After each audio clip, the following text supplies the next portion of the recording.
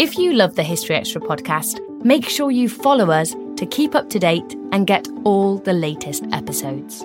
Thanks for your support, and I do hope you enjoy this episode.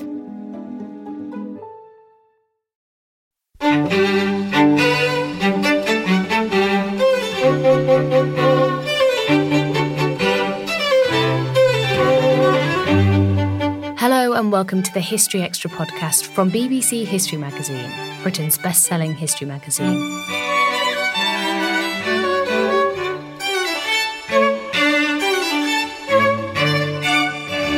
I'm Ellie Cawthorne. On today's episode, I'll be talking World War II escapes with historian Helen Fry. Helen is author of a new book, MI9, which looks at the ways in which the Secret Service helped British servicemen escape. From smuggling hidden gadgets into camps to operating escape lines running across Nazi-occupied Europe.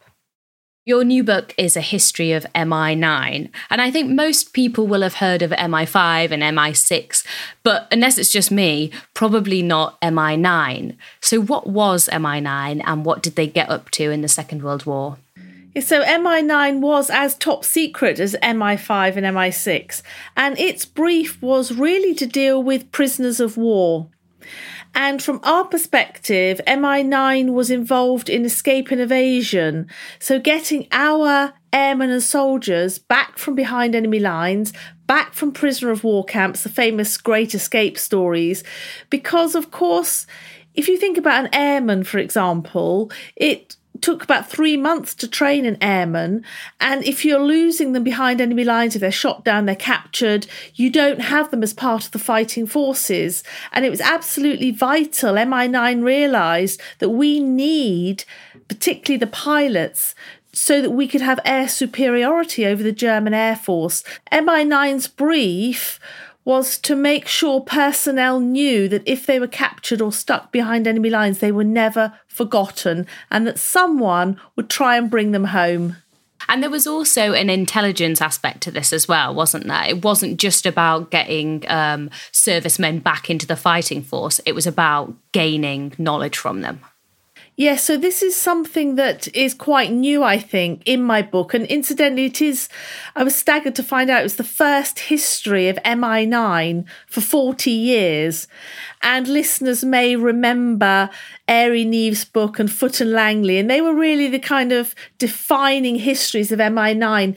But I was lucky to be able to work now on the declassified files, and it's now emerged that MI9 was involved in intelligence gathering, the realisation that prisoners of war are a source of intelligence, so that when they got back, and not forgetting that MI9 rescued around 35,000 Allied personnel across the war, so they were all debriefed or interrogated, as it says in the files. And so there are escape reports, as they're known, for airmen and soldiers, for commandos, whoever got back.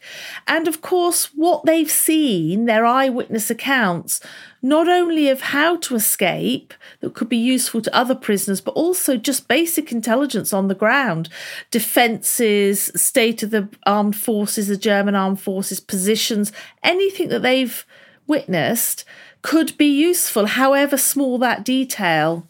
So imagine that I'm a prisoner of war holed up in Colditz or Stalag Luft 3. How would MI9 help me escape? MI9 had a number of methods, one of which was the coded communication. So they would send coded letters into the camps with information, or to expect special parcels which would have escape devices in them. And this is probably one of the things which has really been immortalised from MI9's history. Although we may not have heard of MI9, we know about MI9 subconsciously because of the Q gadgets. And Ian Fleming immortalised them in his James Bond novels. But in studying the original archives, it's incredible to find that it's not his imagination, that a lot of the exploding pens and goodness knows what else is actually in the MI9 files. And one of the biggest things that MI9 did was to send in the miniature compasses. And these could be hidden.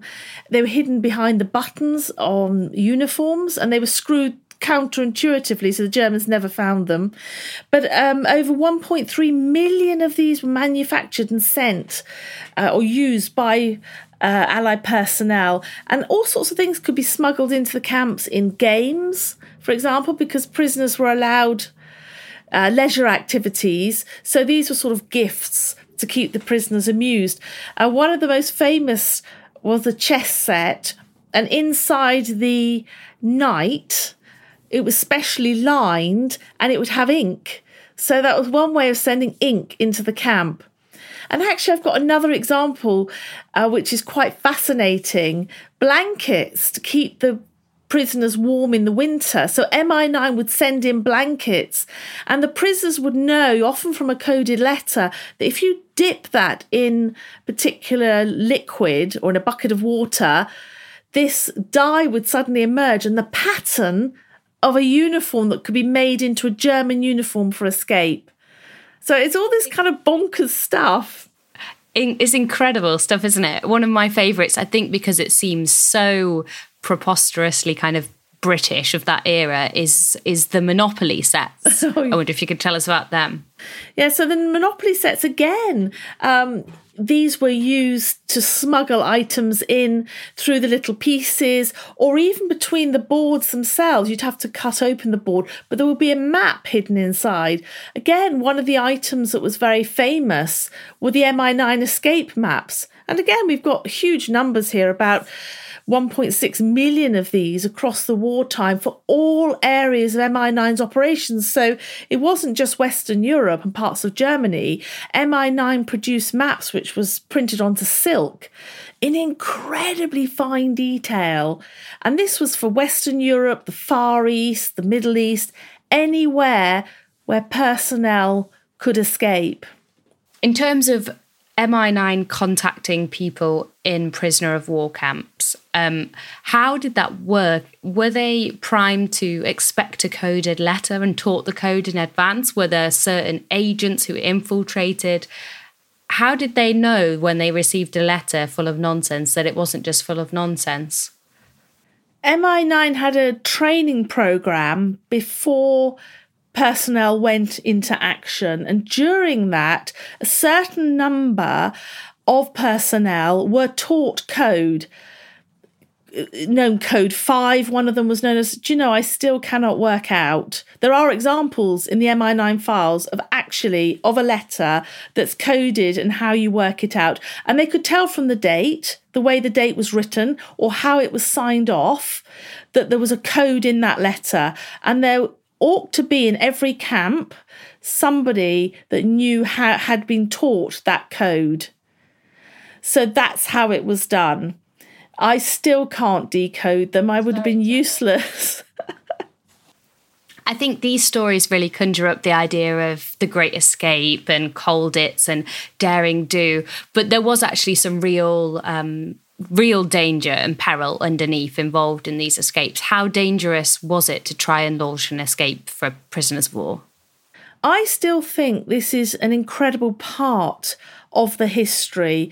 When you think about the nerve of the escapes, because quite often, once they got out of the camps, and that was dangerous enough because, of course, with Stalag Luft 3 that you mentioned, in March 1944, 80 of those prisoners escaped, mainly pilots, and 50 of them were shot. They were recaptured and shot as an example to other prisoners not to escape. So it was dangerous. If they managed to get out, they often couldn't take the shortest route across Nazi-occupied, Europe, for example, because the Germans were looking out for those routes. They were obvious. So they were often smuggled by helpers and guides right under the noses of the Nazis in disguise through Paris, for example. And they were long journeys. This was not, easy.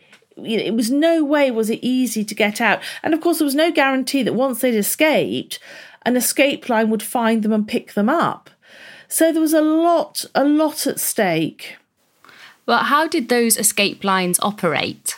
before going into action, MI9 gave training to personnel in ways of escape and evasion. And one of the key things they were told was do not make any attempt to contact an escape line.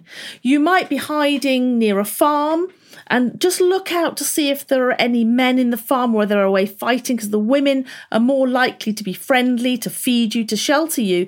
But you are to wait for helpers and guides to come to you. And that's actually what happened. That, of course, locally, in Belgium, for example, local people knew if an airman had been shot down and was thought to be hiding in the woods, and then they would go to seek him. And that was a way of protecting the pilot, but it was also a way of protecting the escape lines. And I think the chances of survival are tough because you really do not know who is friendly. You know, there you are, you've escaped, you're waiting in the woods, or you're hiding in a barn, you've got to find food. You also don't know if the farmer's family are going to be friendly or whether they're going to turn you over to the Gestapo. And that was one of the biggest risks. And as we know from MI9's history, there are points at which the escape lines were decimated by betrayal. And people betray for all sorts of reasons, for money, for power, whatever, personal gain, really. And we mustn't underestimate. And for me, I think in these escape stories, they're trekking hundreds, if not thousands of kilometres, and at any point they could be picked up. I give you an example, actually. It's given in the MI9 escape lectures. One of the airmen actually managed to escape, and he's not named, but he cycled 400 kilometres across Nazi-occupied Europe, and he's almost made it to a point where he can be smuggled out, but he was given away. And what gave him away was the fact that he cycled round a roundabout the wrong way. And the local policeman thought, hang on a minute. So it's not just what we think about hiding. If you're moving in plain sight almost, you have to be really careful. As MI9 said, you don't walk in a British way or with a stick. You've got to think about your clothing. So it's down to the finest detail. It's not just about hiding. And of course, it was, as you highlight in the book, there was a massive risk for anyone who aided these people, civilians in the occupied countries who aided servicemen getting out or abetted them in any way, put their lives and their families at huge risk. This was something I tried to understand because, of course, we are now losing the eyewitnesses to this history. I was very fortunate to be able to interview Elsie Marchal. She lives south of Brussels. She's now heading for 98 years old. She was 16 years old when she started to work for the escape line, the Comet line, from Brussels that went through Paris right down to the Pyrenees. And I wanted to understand, why did they do it? Because they could have just sat back and waited for the Allies to invade, to liberate them. And she said something very poignant. And for me, this was a turning point in the book. And I really began to understand, because it wasn't just that they themselves were at risk. If they were captured, their whole families could be shot. And that did happen. And Elsie said, every day the Germans were taking our food, our clothing, our coal. We were cold in the winter. We were hungry. The trains were leaving for Germany every day. But she said, most importantly, they took my Jewish friends. And she said, out with the Nazis. She was so defiant when I interviewed her. That phrase, out with the Nazis, she said. And she said, for us, the fight for freedom and for democracy transcended it all. I still think it's incredible. That seems so simplistic. But the courage and the heroism, although, of course, she doesn't see herself as a heroine. But her family, she lost her father. Her father was betrayed and he was shot. And I might just add, actually, it was not easy. I said that Elsie began at the age of 16. 2 years later, when the family was betrayed, she and her mother spent 3 years in various concentration camps and barely survived. Those were the risks. Still to come on the History Extra podcast. Veteran Elsie Marshall told me, she said that we did not know that we were working for MI9. She said we were working for an organisation in London, or just outside London. She said, but it wasn't until after the war that I learnt about MI9. This episode is brought to you by Indeed. We're driven by the search for better, but when it comes to hiring, the best way to search for a candidate isn't to search at all. Don't search, match with Indeed. Use Indeed for scheduling, screening, and messaging so you can connect with candidates faster. And listeners of this show will get a $75 sponsored job credit to get your jobs more visibility at Indeed.com/HistoryExtra. Just go to Indeed.com/HistoryExtra right now and support our show by saying you heard about Indeed on this podcast. Terms and conditions apply. Need to hire? You need Indeed. We don't always realise just how much our negative thoughts and experiences stick with us and weigh us down. You may find your brain constantly running through a highlight reel of bad moments. That comment your friend made last week that hurt your feelings. That frustrating thing your mum does. Or that silly thing you said in a meeting. Maybe it's time to get it all off your chest. Whether it's a tiny annoyance or something much bigger, talking about it can give you some relief and lead you to a potential solution. That's where therapy comes in. It's a safe space to share whatever's weighing you down and learn to process it, so your internal highlight reel can focus on the good stuff. And BetterHelp offers affordable online therapy on a schedule that works for you. Connect with a licensed therapist by text, phone, or video call. Start the process in minutes and switch therapists anytime. Let it out with BetterHelp. Visit betterhelp.com/historyextra today to get 10% off your first month. That's BetterHelp, HELP.com/historyextra. Each and every one of those stories is kind of full of bravery and trepidation and risk, isn't it? But what were some of perhaps the most audacious escapes that MI9 were involved in? Oh, that's a really difficult one. I don't know if I would want to categorise them. I think, really, yes, some of them were audacious. Some of them were last minute.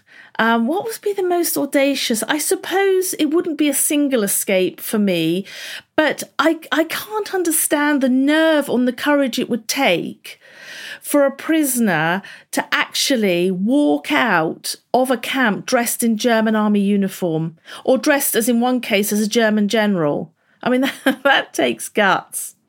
And often the uniforms and the appendices, if you like, were made of things that were smuggled into the camp. So I'll just give you one example. Major General Brummel, who was too large to sort of go down a tunnel.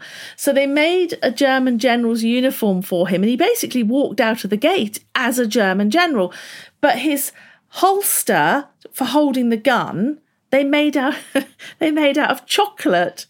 And they made a mould in the camp and made it out of chocolate, but from a distance it looked real.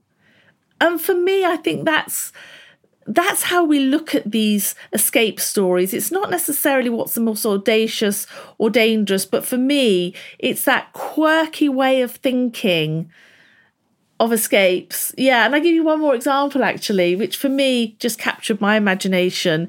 It was two prisoners who the German guards had asked to paint white lines in the camp. And they're not named, but basically they're painting these white lines. The German guards are sort of laughing every day and jeering at them in the heat, and they're sweating. And there's a heck of a lot of lines to paint. Well, of course, they carry on painting the white lines out the gate, round the corner, and then they run off. And they actually made it back to England. It's incredible. It's incredible the ingenuity involved and people's craft abilities back in the day in order to just conjure up a German uniform is really remarkable. So as you say, many people did make it back to England. When they did, what was awaiting them? What can you tell us about the debriefing interrogation process? So as far as we know, they were debriefed either at MI9's headquarters at Wilton Park, which is in Buckinghamshire, near Beaconsfield, or in the Grand Hotel, Central Hotel in Marylebone Road. And one of the MI9 officers would literally debrief them, interrogate them step by step. But what I did discover was that MI9 was the first, along with naval intelligence officers connected to MI9, they were the first to use female interrogators. And the MI9's female interrogators were the only known female interrogators of World War II. Incredible. Oh, really? So women were starting to be given roles which ordinarily and traditionally would have been assigned to men. And the MI9 official history is a wonderful quote in there which says, "The right kind of woman makes as good an interrogator as a man." And I just found that fascinating. What kind of intelligence were they hoping to get from these servicemen? And also, another flip side of that is whether we see the impact of that intelligence anywhere in how Britain waged its war. Yes, so there's still a lot more to do, and this is something which I'm sort of appealing to our historians to do. They're writing any aspect of the war.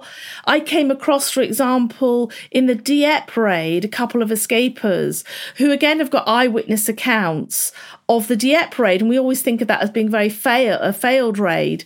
So prisoners that get back from behind enemy lines, they're giving information, for example, on port defences, on areas of the border, curfews. They might even know about German railway timetables.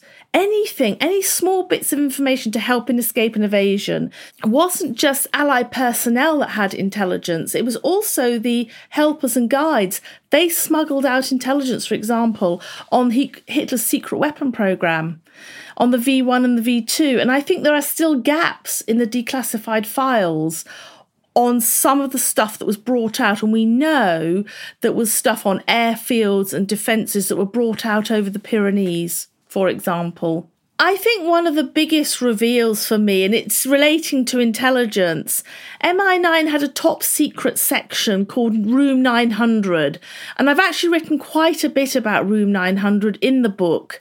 It was not only sending agents behind enemy lines, and Airey Neave and Jimmy Langley, those big giants of MI9, were involved in that, but I also discover that Room 900 was involved in intelligence gathering on a par with the kind of stuff that we traditionally think of as being the domain of MI5 and MI6. And Room 900 was sending back information from behind enemy lines on German agents and spies. So Room 900 was involved in counter-espionage as well as ordinary intelligence gathering. And for me, that changes the nature of MI9 and places it on a par, actually, with MI5, MI6, GCHQ, as now is. And I think there's far more that we can do as historians to uncover more about MI9's role in that respect. Well, that is a thread that runs throughout the book, isn't it? The relationship between MI9 and the other secret services. There was a lot of, as well, interagency infighting. Why do you think that was, and what was the impact of it? Yeah, it had very real impact because if we think of one of the key characters in this, and he's not mentioned in any of the MI9 files, and this is the character of Claude Dancy. He's deputy head of MI6 in the wartime, but he's also in charge of MI9's escape lines. He's in charge of both of MI6 escape lines and MI9 escape lines. And what I discovered, there was a reason for that he didn't want the lines to become blurred so that you compromise the activities of either of those secret services. But also he had a problem with SOE, with Special Operations Executive. And of course, SOE was involved in blowing up things behind enemy lines, disrupting, causing a lot of noise and nonsense for the Nazis, setting Europe ablaze, as Churchill said. But of course, that's precisely what MI9 and MI6 did not want. They wanted to quietly work away. And so there is this controversy as to whether Claude Dancy sacrificed the lives of some SOE agents to protect the other escape lines. It's very controversial. Potentially it's possible, but I think people have to read the book to make up their own mind. Some of the stuff that I reveal there. Well, as you write in the book, the story of MI9 is as much about the people involved as the organisation. Who were some of the figures in this story that really captured your imagination? They're figures, they're the giants of MI9 that we know about, the Niamh and Langley. But also there's a particular woman who was functioning out of Italy, and her legacy really was not known before this. And she was called Renata Farsicani della Torre. I hope I pronounced her name correctly. Probably not. She worked out of Milan. She was just 21 years old. Intellectual, university educated, aristocratic family, long aristocratic family in Milan. Very shy, actually, the least of the people that you would expect to be helping with escape lines or organising and setting up escape lines from Milan through northern Italy into Switzerland. And this is an area that's very, there's hardly anything on this. So I was really pleased to have got her story, because her family didn't really know what she'd done in the wartime. And she'd also headed an intelligence unit from her home. And even her mother didn't know. She hid things behind the wardrobe in her mother's bedroom. These were the kind of risks. But again, it was that belief that they had to do something to liberate Europe. That's why they did it. So hers is an inspirational story, and she's stunningly beautiful. I've got a photograph of her in the book. She's almost like a film star. Something I was surprised to read about in the book was the involvement of the Vatican. What can you tell us about that? I've learned as a historian never to be surprised by what your sources reveal. But even I was mega surprised by the discoveries of the Vatican. And the Vatican was involved with MI9. There was a particular British officer, Sam Derry, who actually at the end of the war ends up becoming head of MI9. He's being transferred from a camp in northern Italy to Germany with other prisoners of war from Kaiti camp in northern Italy, and he jumps off a moving train. It's also very James Bond, and he makes it to Rome, and he's in hiding for a bit, and eventually he links up with a Monsignor Hugh O'Flaherty, who's a priest in the Catholic Church, and together they start running an escape line out of Italy, the Rome Escape Organisation. It goes on to save over 4,000 Allied personnel. But when Derry's betrayed, what happens? O'Flaherty smuggles him into the Vatican, and they start running their escape rescue missions from right inside the Vatican. And people often ask me, did the Pope Pius XII know about this? Absolutely. And the Vatican was also helping to funnel money on behalf of MI9 to help this rescue effort. So fascinating stuff. A very mixed history, of course, because the Vatican doesn't have a good record during the Second World War. I think it wasn't as neutral as we perhaps think. So again, there's a bit of work to keep historians in a job for a bit longer. When you're trying to reconstruct these escape lines and these shadowy organisations as a historian, how do you go about doing that? Is it mainly kind of retrospective accounts from those involved after the war? Because surely so much of it was kept hidden that it must be hard to piece together again. It is hard to piece together. You're absolutely right. Because the MI9 files, interestingly, don't have any history of the escape lines. That we have to get either from the escape reports or from accounts like Airey Neave's book Saturday at MI9 or Foote and Langley's seminal work on MI9. Donald Darling, another character in MI9, again, they wrote memoirs.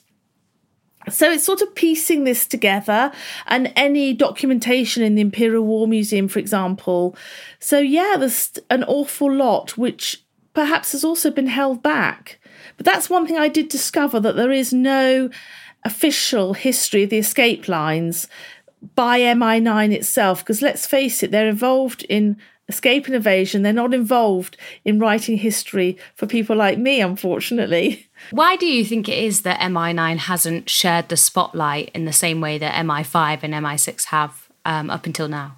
Well, I think they have, in a sense, through the escape stories, Escape from Colditz, Escape from Stalag Luft 3, those kind of things have been immortalised in our films. But of course, there's no mention of MI9. And it could be as simple, I have no simple answer, but it could be as simple as what the veteran Elsie Marshall told me. She said that we did not know that we were working for MI9. She said we were working for an organisation in London, or just outside London, that was sending us money and agents and support. And when someone was at risk, was also trying to get some of our leaders out through these very same escape lines. She said, but it wasn't until after the war that I learnt about MI9. And so I just find that incredible. They are working for an organisation whose name they don't know. That's how top secret it is. And in a way, perhaps that's the same thing that has been carried on with the escape stories. We think about the escape stories, we love them, but we don't think who is behind them. And of course, the other very simple point, that the files remained classified for so many decades. That was Helen Fry. Her book, MI9, A History of the Secret Service for Escape and Evasion in World War II, is on sale now, published by Yale. I've also spoken to Helen on the podcast about her previous books on the secret services during the Second World War.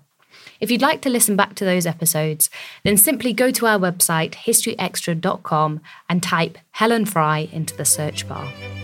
Thanks for listening. This episode was produced by Ben Hewitt and Jack Bateman. Tune in tomorrow to hear Neil Price discussing the Vikings.